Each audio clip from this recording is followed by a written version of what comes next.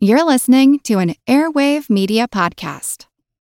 Today's show is also brought to you by our Patreon supporters, including Commodores Kane, Kenway, Scurvy Pete, Hefe, Zoomin, Blacktip, Matthew the Navigator, Bull, Vertigon, Conif Alinde, Rumgut, and Bootstraps Bailey.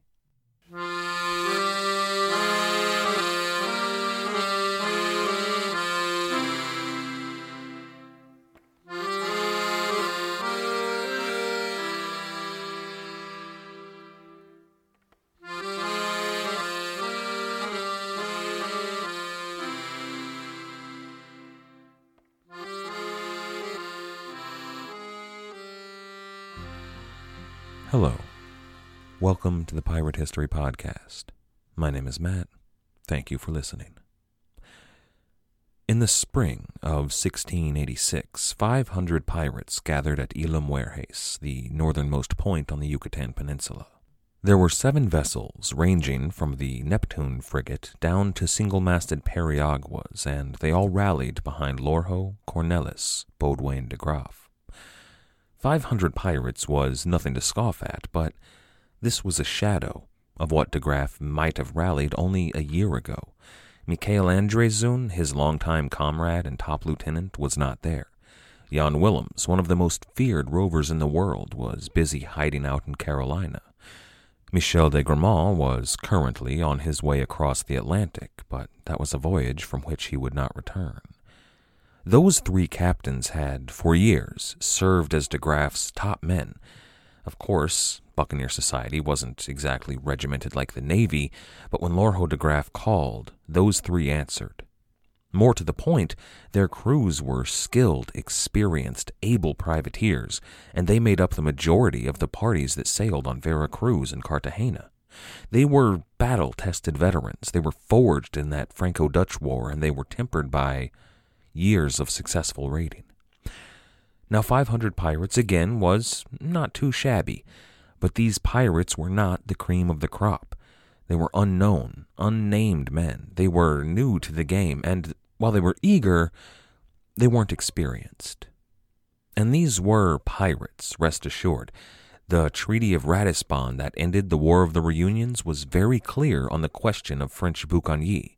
They were not to go out raiding under any circumstances. Yet here they were, at Isla Mujeres. But they weren't on the king's business. They were out for revenge.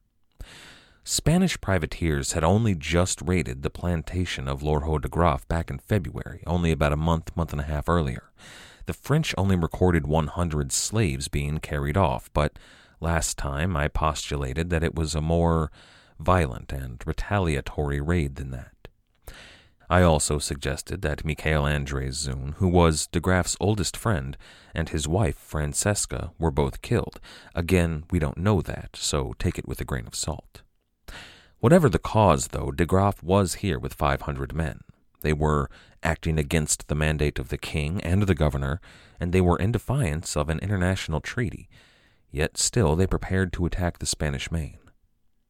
Their goal was Ascension Bay, on the east coast of the Yucatan, just south of Isla Mujeres. The pirates sailed on the bay and made landfall, marched inland. This was dense jungle, but there were paths to follow. They stopped first at a small hamlet called Tijosuco, about 50 miles from the coast. They found it abandoned. The locals had word of their coming, and they were long gone. Still, de Graaf ordered the town ransacked and burned. Then the pirates set out to march even further inland. There was a proper city, maybe about another 50 miles to the north, Valladolid. Now the pirates might not have exactly been eager to continue their march inland. It wasn't just the heat and the damp and the wildlife, although those certainly played a part. They were deep in Mayan country now. The Spanish may have occupied the Yucatan, but most of the inhabitants were still Maya. The jungle, though, was filled with the ghosts of the Maya Empire, with ruins of their temples and sacrificial altars. The land would have still whispered of their gods. It was an uneasy sort of place for any Europeans. And then there were the serpents and jaguars that hid in every shadow. At night the pirates were watched by glowing yellow eyes. Then, as they were marching, the pirates passed through villages, no larger than maybe a few dozen homes. The people were fleeing before the pirates, but the fires in those villages were sometimes still warm. That sensation that they were not welcome began to grow. As they marched, the path began to grow cluttered with the discarded belongings of Spanish and Mayan refugees. Now, the buccaneers picked through all of it, but there was rarely anything of any real value. But all of a sudden, de Graaf ordered the column of pirates to turn around and make for their ships back in Ascension Bay.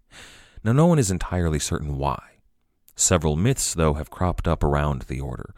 They range from a dream in which de Graaf was visited by the Mayan gods and ordered to retreat, to a ghostly apparition on the path before him, and then to the most commonly told story, that of a clever young refugee named Nunez. According to legend, Nunez knew that they were being followed by the pirates, and he knew that they were going through all of the discarded belongings.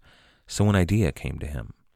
He wrote out a set of orders from the governor. They detailed a Spanish trap being laid for the pirates, 2,000 men strong, certain death.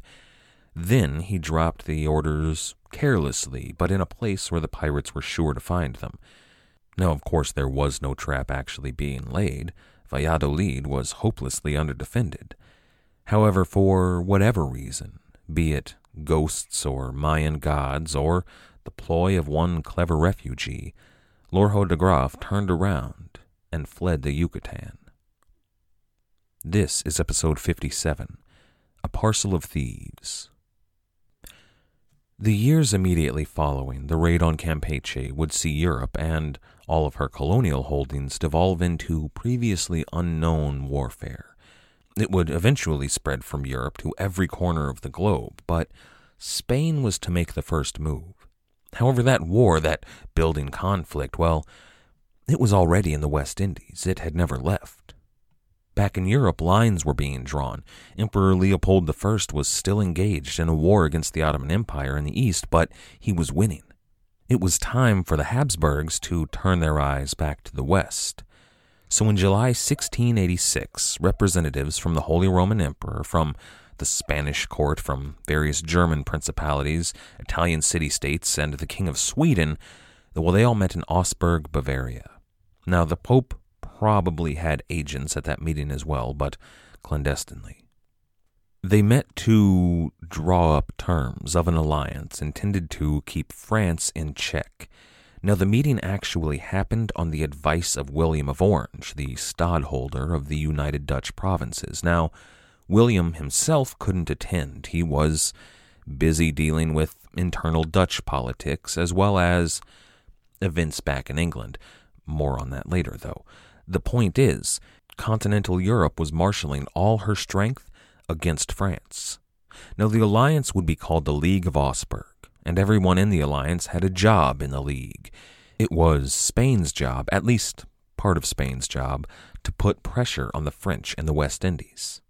Now, the Spanish finally had the backing of the Germans and Italians, the other Habsburg states, as well as support of the Pope, so they were more than happy to put that pressure on the French.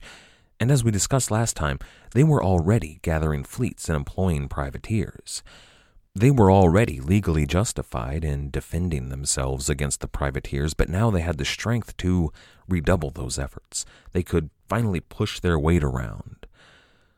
The entire history of the story of pirates and piracy in the West Indies is dependent on an economically and militarily weak Spain. But for the moment, Spain was neither. Now, England was trying to stay out of the whole affair, but Spain wasn't making it easy. In the West Indies, a few months after the League of Augsburg met, Henry Morgan would write of, quote, the most unchristian-like conduct and unneighborliness of the Spaniard, who takes all our ships at sea or in port. They have this year captured 22 sail and absolutely ruined our bay trade. End quote. The Spaniards in question were privateers. In this case, they were mostly a flota under the command of 2 captains based out of Santiago de Cuba. There is a pirate that we have only mentioned briefly in the past, and he deserves a closer look. His name was Juan Corso, at least that's what the Spanish called him. His real name was Giovanni Michel. He was Corsican by birth, along with his brother Biagio. As young men, they were granted license from Spain to travel to the New World and act as privateers. It was the sort of distinction that was rarely given out to Spanish sailors, but even though Corsica was under Spanish authority, they weren't Spanish citizens.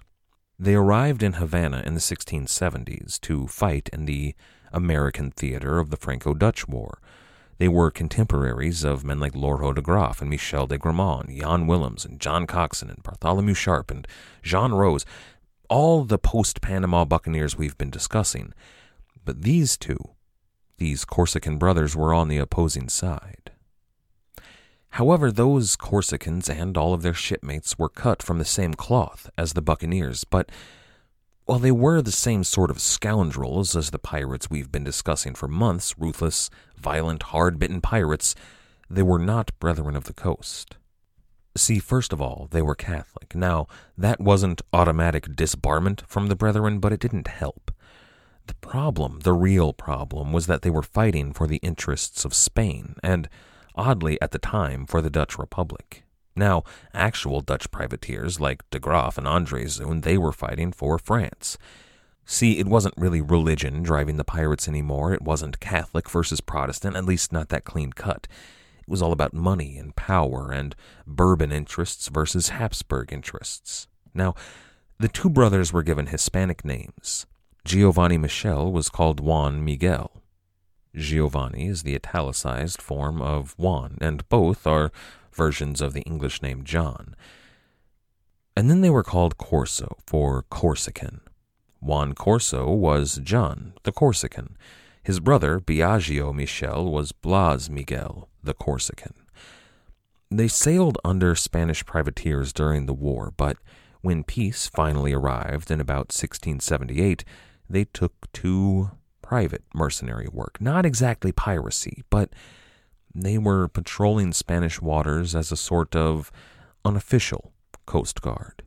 They would capture and board and loot and then impound enemy ships. It wasn't legal exactly, but not exactly illegal. But much like the English and the French and the Dutch, their counterparts, this particular brand of privateering stuck to attacking only the other side. Now, they may have been straddling the line of legality, but Havana and Campeche, well, they would usually look the other way. They would fail to notice when these Corsican brothers arrived in port, as long as they stuck to attacking the bad guys. By about 1680, Juan Corso rose to be the captain of his own ship. For a while, his brother served on board the same vessel, but eventually he'd move on. Juan Corso's first mate was a man named Giorgio Nicolo, or Jorge Nicolas. The Jamaican governor, Lynch, would refer to their crew in what was less than racially sensitive terms as, quote, Corsicans, Slavonians, Greeks, mulattoes, a mongrel parcel of thieves, end quote. This parcel of thieves has been everywhere in our story. The Spanish ships that sailed in to bust up the logwood camps in the Bay of Campeche in 1679, that was Juan Corso and his flota. If you recall way back after John Coxon and Jean Rose sacked Portobello when they left their ships to cross the isthmus and enter the Pacific, well, it was Juan Corso and his flota that captured those ships and brought their skeleton crews back to Santiago de Cuba. That's where they were, quote, condemned to death as pirates, but the vessel and the Englishmen detained. As the French pirates were marched to execution, the town mutinied and reprieved them from fear of the Frenchmen's revenge, and paid the governor 200 pieces of eight in compensation. This is the manner in which they do everything, end quote. So the French were to be executed, but the local people decided that that wasn't going to happen. Instead, they paid the French governor 200 pieces of eight to brush this aside. You see, that's the sort of fear that the pirates inspired in the hearts of the Spanish, but not in Juan Corso. After that event, he grew tired of the politics and the legal restrictions that bound him. So he left privateering behind and turned to a more piratical method. He started taking English and French ships without any regard for the law. He began killing, rather than arresting, anyone he suspected of piracy. He became known for employing the rack and the whip on his prisoners. Now, it would have been easy to paint him as the bad guy throughout this entire story, and he was a bad guy, but they were all bad guys. He wasn't the bad guy, though. Now, he could be the antagonist, the foil against which the other pirates had to fight, but to present him that way isn't really fair. He might better be portrayed as a sort of vigilante, a Coast Guard man turned pirate hunter. If you imagine him as a young, handsome, dashing Corsican version of Charles Bronson in Death Wish, a good man gone bad, out to give those punks a taste of their own medicine, well, you might be on the right track. He would eventually be arrested by the Spanish authorities after pressure from Governor Lynch and Governor de Cussy, but then he was released. You see, he was a foil, but he was a foil for those in power. Whenever the Spanish would complain of depredations against them, the English or the French could just point to Corso, taking ships and murdering whole crews. But whenever the English would complain about Corso, the Spanish could report with, "Hey, remember that time your lieutenant governor burned Panama to the ground?" Or if it was the French, they could point to Jean Rose or Pierre Le Picard or Michel de Gramont. You see, it was a system that kept anyone in power from having to accept any real responsibility. All the while, their unofficial agents robbed and tortured and murdered their way across the sea. Now, eventually, Juan Corso's name would be equally as feared, if not even more feared, than Lorho de Graaf, but by the other side. Do you recall the Battle of Alacran Reef, following the sack on Campeche, when Lorho de Graaf was happened upon by the Armada de Barlovento in the Gulf of Mexico a few weeks back? Do you remember the pirates that were captured by the Spanish and put to the question by the Inquisition? Those pirates had knowledge of the Gulf Coast colony established by Robert, Sieur de la Salle. The Armada and the Inquisition were preparing to send out forces to find and crush that colony. But Juan Corso took it upon himself to find that colony first, and to deal with the pirates he found there in his own way. They wouldn't be arrested, they would be tortured and murdered. Now, I think it's entirely possible that someone in Havana got word to Corso, informing him of the colony. Some inquisitor or inquisitor's assistant knew that the Spanish authorities would be bound by law and by honor and by international opinion. Juan Corso would not be. So Corso and his small flota sailed north-northeast from Tampico on the Gulf coast of Nueva España. But on May 4th, 1685, one of Corso's ships, probably under Jorge Nicolas, was forced perilously close to shore by a storm. Now, it rode out that storm safely in a small bay, but during the rough weather, one of the men on board spotted signs of European habitation on shore. The captain led his men ashore to investigate. They were armed and ready for battle. The only people to meet them there, though, were a few Indians who informed the Spanish that all the Europeans in the settlement had gone inland. The Spanish discovered that the inhabitants were French. They knew that they had found La Salle's colony.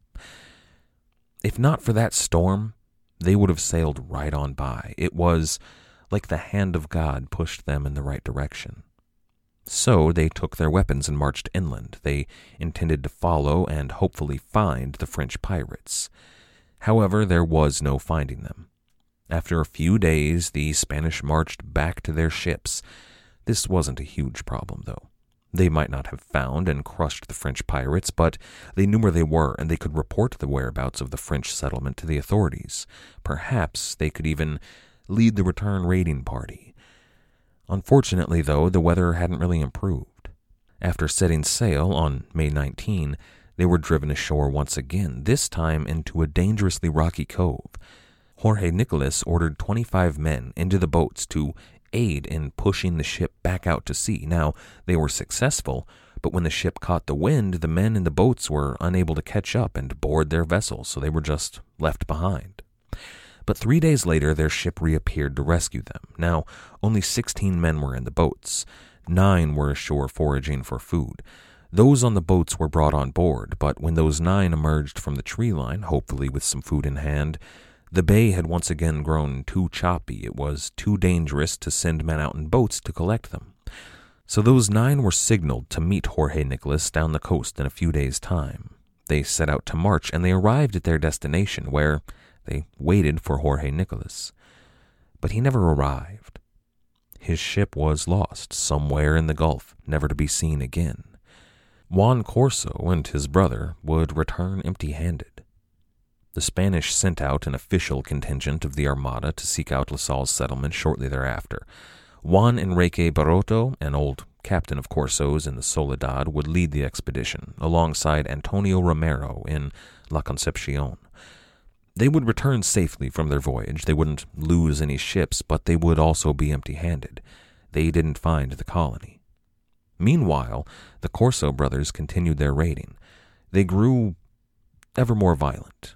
They were difficult to rein in.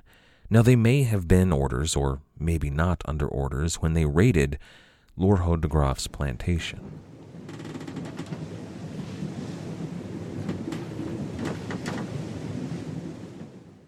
Everybody shush! William Shatner has something to say. Cat and Jethro, box of oddities. What do you do when the woman you love dies?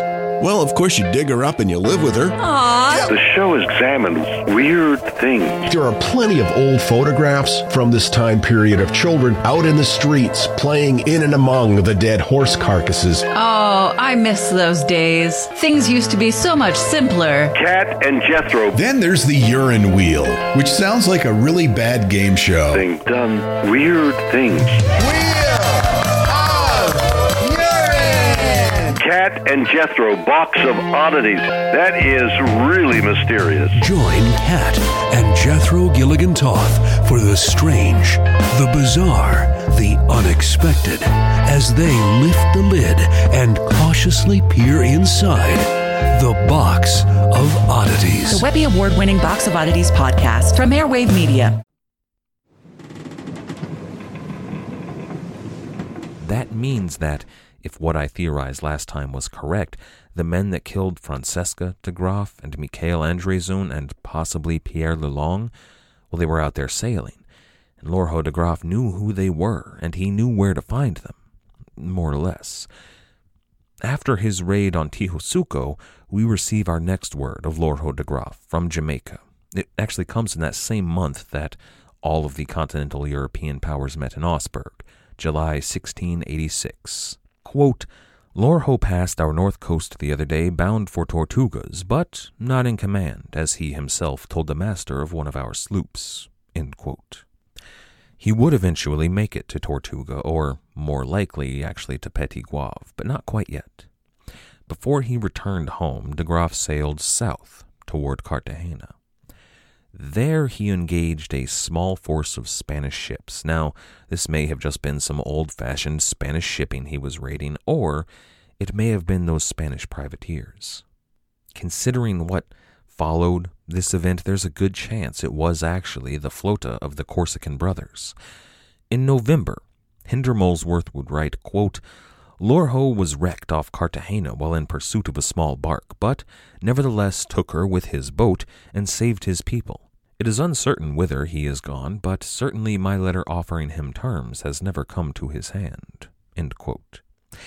What Molesworth is saying here is that de Graaf survived, but he didn't know where de Graaf went, though he certainly didn't go to Jamaica. So things weren't going all that well for Lorho de Graaf. He'd lost his ship, the Neptune, even if he had taken another. Juan Corso and his brother were still out there somewhere. They'd gotten away. Both de Graaf and the Corsicans were out for revenge. This was a matter of course in the West Indies, but things were about to get much, much worse. On November 16, Louis XIV and James II of England reached an agreement intended to restrict buccaneering in the West Indies. Now, this agreement was made in good faith, but it would turn out to be utterly pointless for several reasons. First, the governors in Port Royal and Petit Goave had little to do with the buccaneers anymore. Most of them had moved on to that Gulf Coast colony founded by La Salle, so their attempts at reining in the buccaneers would be little more than pirate hunting. Second, the Spanish were still searching for that Gulf Coast colony. On Christmas Day, 1686, Veracruz once again sent out ships, the Rosario under Captain Rivas and the Esperanza under Captain Iriarte. They would be unsuccessful as well, though. The third, and arguably most important reason that the agreement was about to become pointless is because any agreement reached between France and England, and more especially Louis and James, was about to become void. More on that later. But the fourth reason that the agreement to curb buccaneering was utterly useless, well, that reason was currently crossing the Atlantic Ocean. I've talked before about the English council called the Lords of Trade and Plantations.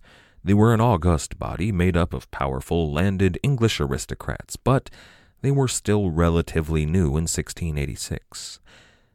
I'd like you to imagine that same council, but 200 years old, and instead of being in charge of a dozen or so small islands and a few miles of North American coastline, they were in charge of one of the largest empires the world had ever known. And instead of a few notable names, imagine that the body was led by none other than the Grand Inquisitor of the Council of the Supreme and General Inquisition. He presided over that council, which included archbishops and chancellors of the Royal Audiencia and governors of Havana and Cartagena and Veracruz, as well as captains general and admirals and even the viceroys of both Nueva España and Peru. That body existed. It was called El Real y Supremo Consejo de las Indias, or the Royal and Supreme Council of the Indies. They were the real power behind every move that occurred in the Spanish Empire, everywhere from the Philippines to Africa to America. And they had just struck a deal. Usually that body found it distasteful to employ privateers. Now, some exceptions might be made in times of war. For example, there were those Corsican brothers and their Venetian allies, but they were barred from normal naval service, and they proved a useful tool. However, at this moment, things were growing ever more tense back in Europe. All the talk was of war, and Spain would be needing her full naval might back there. So the Council of the Indies agreed to allow a group of private ship owners and their captains to sail from Spain for the Americas as mercenary private naval units.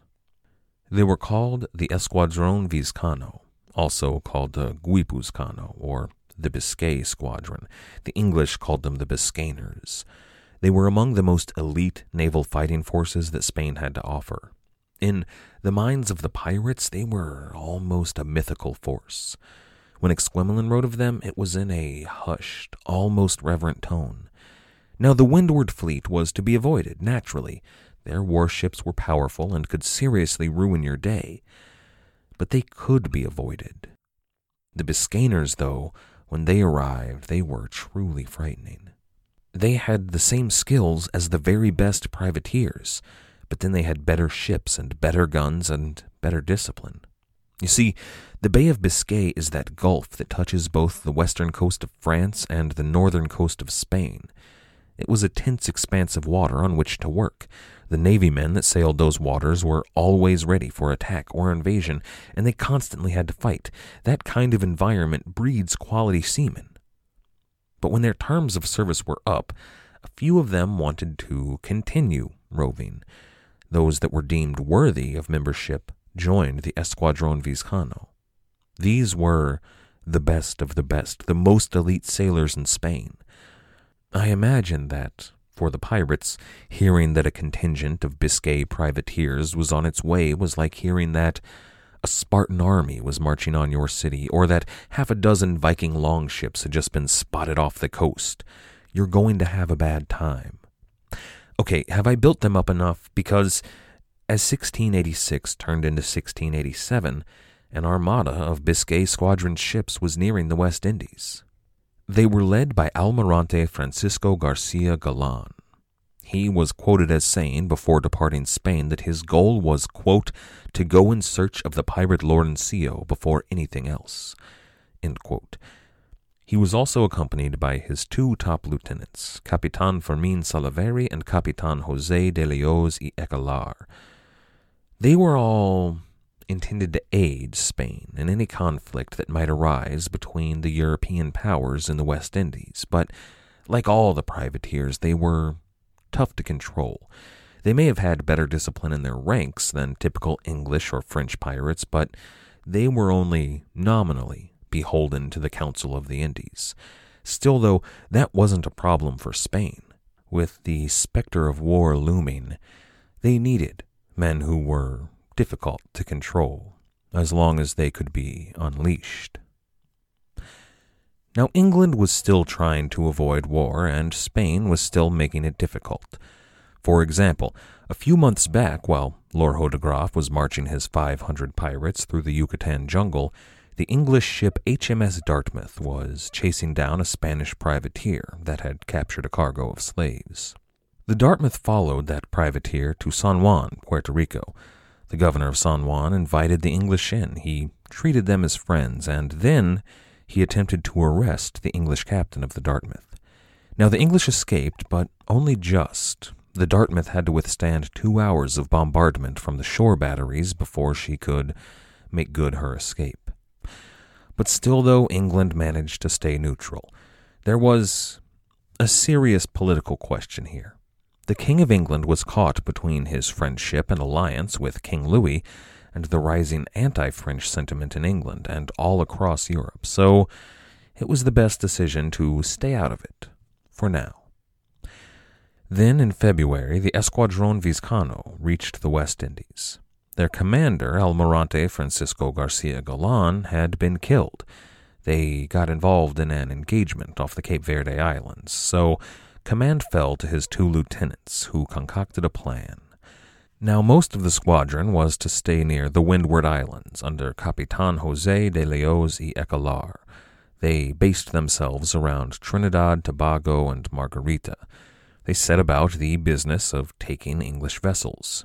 Within only a few days, the 100-ton Relief out of London, then the Speedwell, and then the Phoenix all fell to Spanish privateers.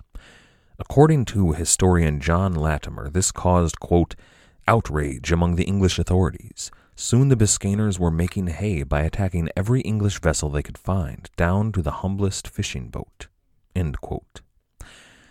Captain Fermin Salaveri, though, chose not to stick around the Windward Islands.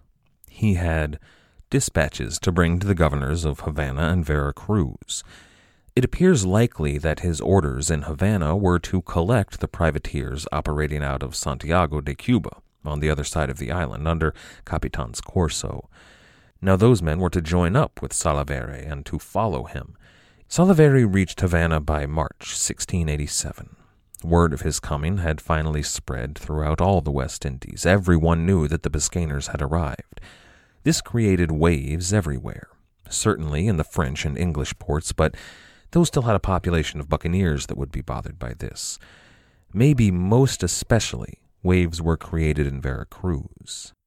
The Armada de Barlovento was stationed there in Veracruz, and word of the privateers wasn't happily received. See, the sailors on those Armada ships hadn't been busy lately. They'd been sitting idle in port, and unfortunately that meant they weren't getting paid. In fact, they were owed money already that they weren't receiving. And then they heard about these up-jumped, smarmy privateers that showed up to steal all the gold and all the glory, and probably, while they were at it, all the women. So the crews of the Armada mutinied. Marley calls it a riot. They abandoned their post. They abandoned the ships. They took their guns and what valuables they could put hands to and left. Over 200 men escaped before the officers arrived and put down their little revolt with a few well-placed musket balls. By the next month, in May, Captain Salaveri was ready to depart Cuba and head for the Gulf of Mexico and to Veracruz there in New Spain. But he didn't know what was waiting for him. Lord de Graaf had been hunting Spanish privateers for months now. Sometimes he was more successful, sometimes less, and sometimes, instead of privateers, he just took regular merchant vessels. But he knew the Corso brothers were stationed around Santiago de Cuba, on the southern coast of the island. However, those were their home waters. They were heavily patrolled by Coast Guard ships. Skilled privateers like the Corsos, though, are hard enough to find. When they did come out, they came out in strength. De Graaf wanted these men. I can almost picture him here as, well, usually he was known for his dashing good looks and charm, with a well-kempt, twirled French mustache, but here I see him as unshaven and haggard. Still consumed by grief and rage over the loss of his wife, I see him drinking not just a few cups of wine in the evening, but bottles of rum at a time. Still, though, he would have been one of the most talented captains on the sea. He too had heard about these Biscayers, and likely he had heard that their job was, quote, to go in search of the pirate Lorenzo before anything else. Despite whatever his mental state might have been, that wasn't the sort of thing that Lorho de Graaf would put up with. The Keys off the southern coast of Cuba are a tropical paradise. Long, white sand beaches with crystal clear blue water, and those waters are filled with tropical fish in every color imaginable. Their coral reefs are in just as many colors and stretch as far as the eye can see. But they can also be hazardous. Those reefs are home to sharks, and they can lay a trap for anyone unfamiliar with them. After departing Havana, Captain Salaveri sailed east to the south of Cuba. He sailed between the coast and those keys, making his way to Santiago to collect the Corso brothers before heading on to Veracruz. That was where Lorho Cornelis Baudouin de Graaf found him, and he pounced. His ship came flying out from behind one of the many islands in those keys. Captain Salaveri tried to maneuver out of his line of fire, hoping to find a clear shot on the privateer. But Salaveri was unfamiliar with those waters. His ship ran aground on one of the many shifting sandbars or reefs under the waves. Now he tried to pull free, but he failed. He was hopelessly stuck there. And, very much like one of those sharks below the surface, smelling blood, Lorho de Graaf closed in. Now Captain Salaveri prepared to defend his ship to the last. Even if they fell, even if every one of his men perished, he would refuse to surrender to Lorenzo. His men readied their weapons, they said one last prayer, and they prepared themselves to meet the Heavenly Father. But then, sailing in from the east, came the fleet of Giovanni and Biagio Michel, Juan and Blas Miguel Corso. They rushed in, hoping to rescue Salaveri and to chase de Graaf off, but de Graaf wasn't the sort of captain to turn away from a fight, especially with these two. Instead, he came about, he faced the Corso brothers, and he opened fire. 3 vessels attempted to surround de Graaf, 2 ships of the Corso brothers and a periagua. The plan was to catch him in their crossfire. It was exactly the right kind of tactic for the situation. In fact, it was exactly the kind of tactic that de Graaf himself was fond of using.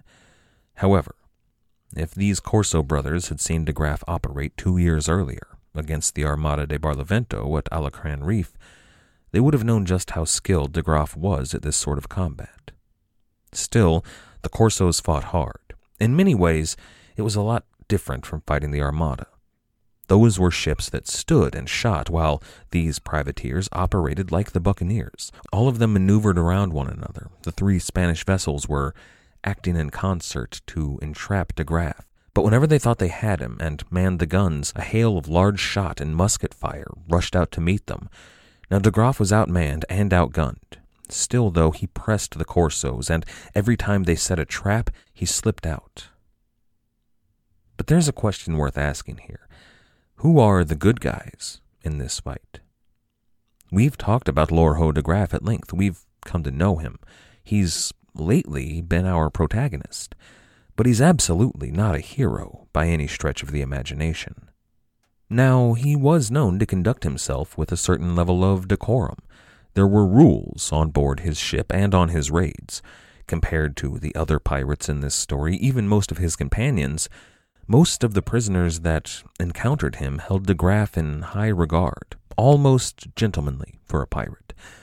The Spanish, on the other hand, were responsible for untold amounts of blood and fire, for hundreds of innocent English and French civilians' lives. So, were they the bad guys? That might be how traditional media and Western historians from an English or French background would tell that story, but let's look at it from the opposite perspective.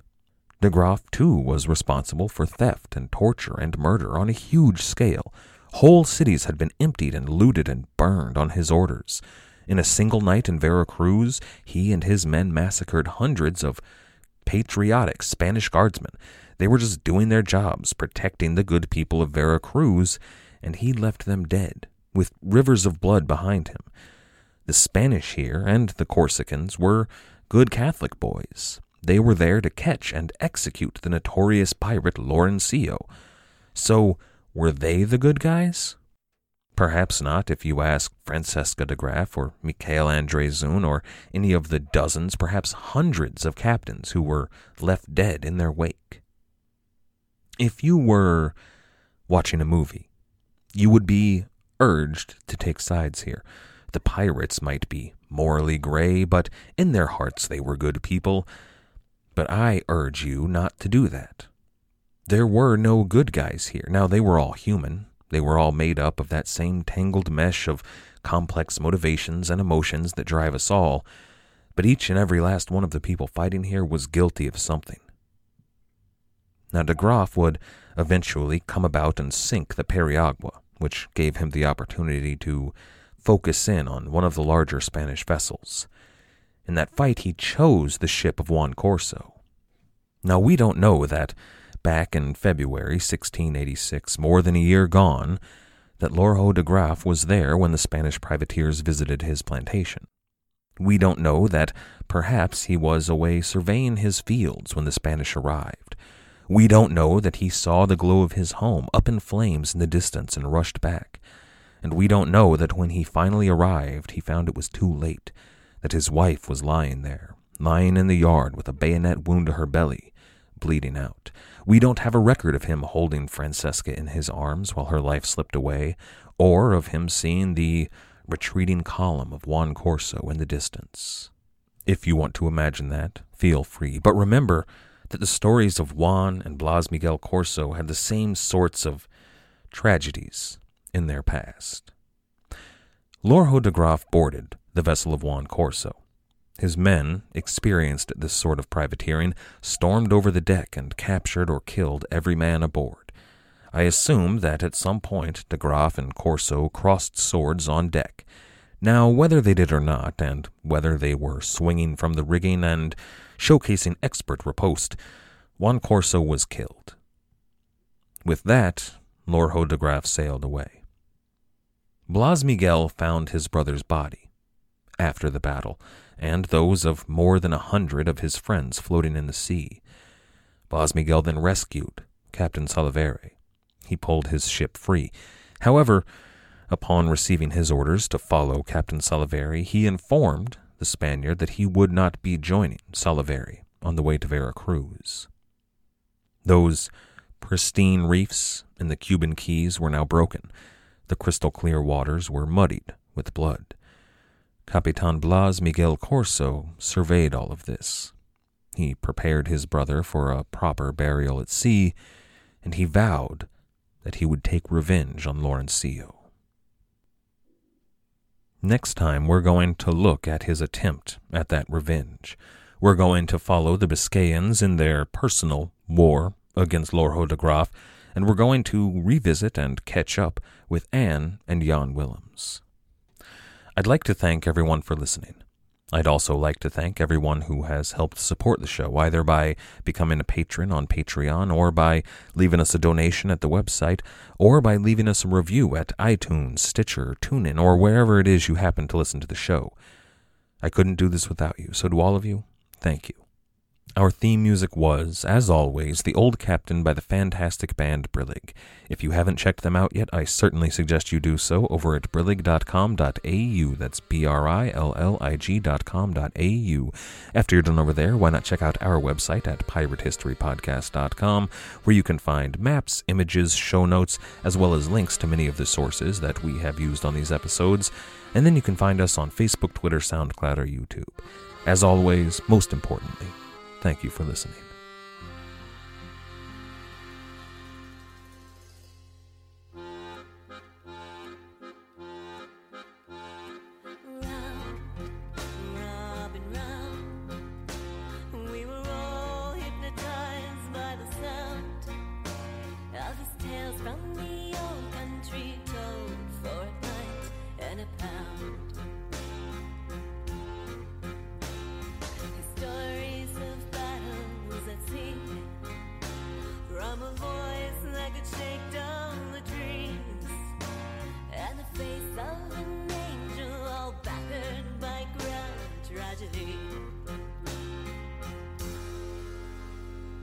Raise your glass in the air with a tear in your eye. Time has come now to bid him goodbye. For at first light this morn, the old captain has died. Let him live on in legend tonight.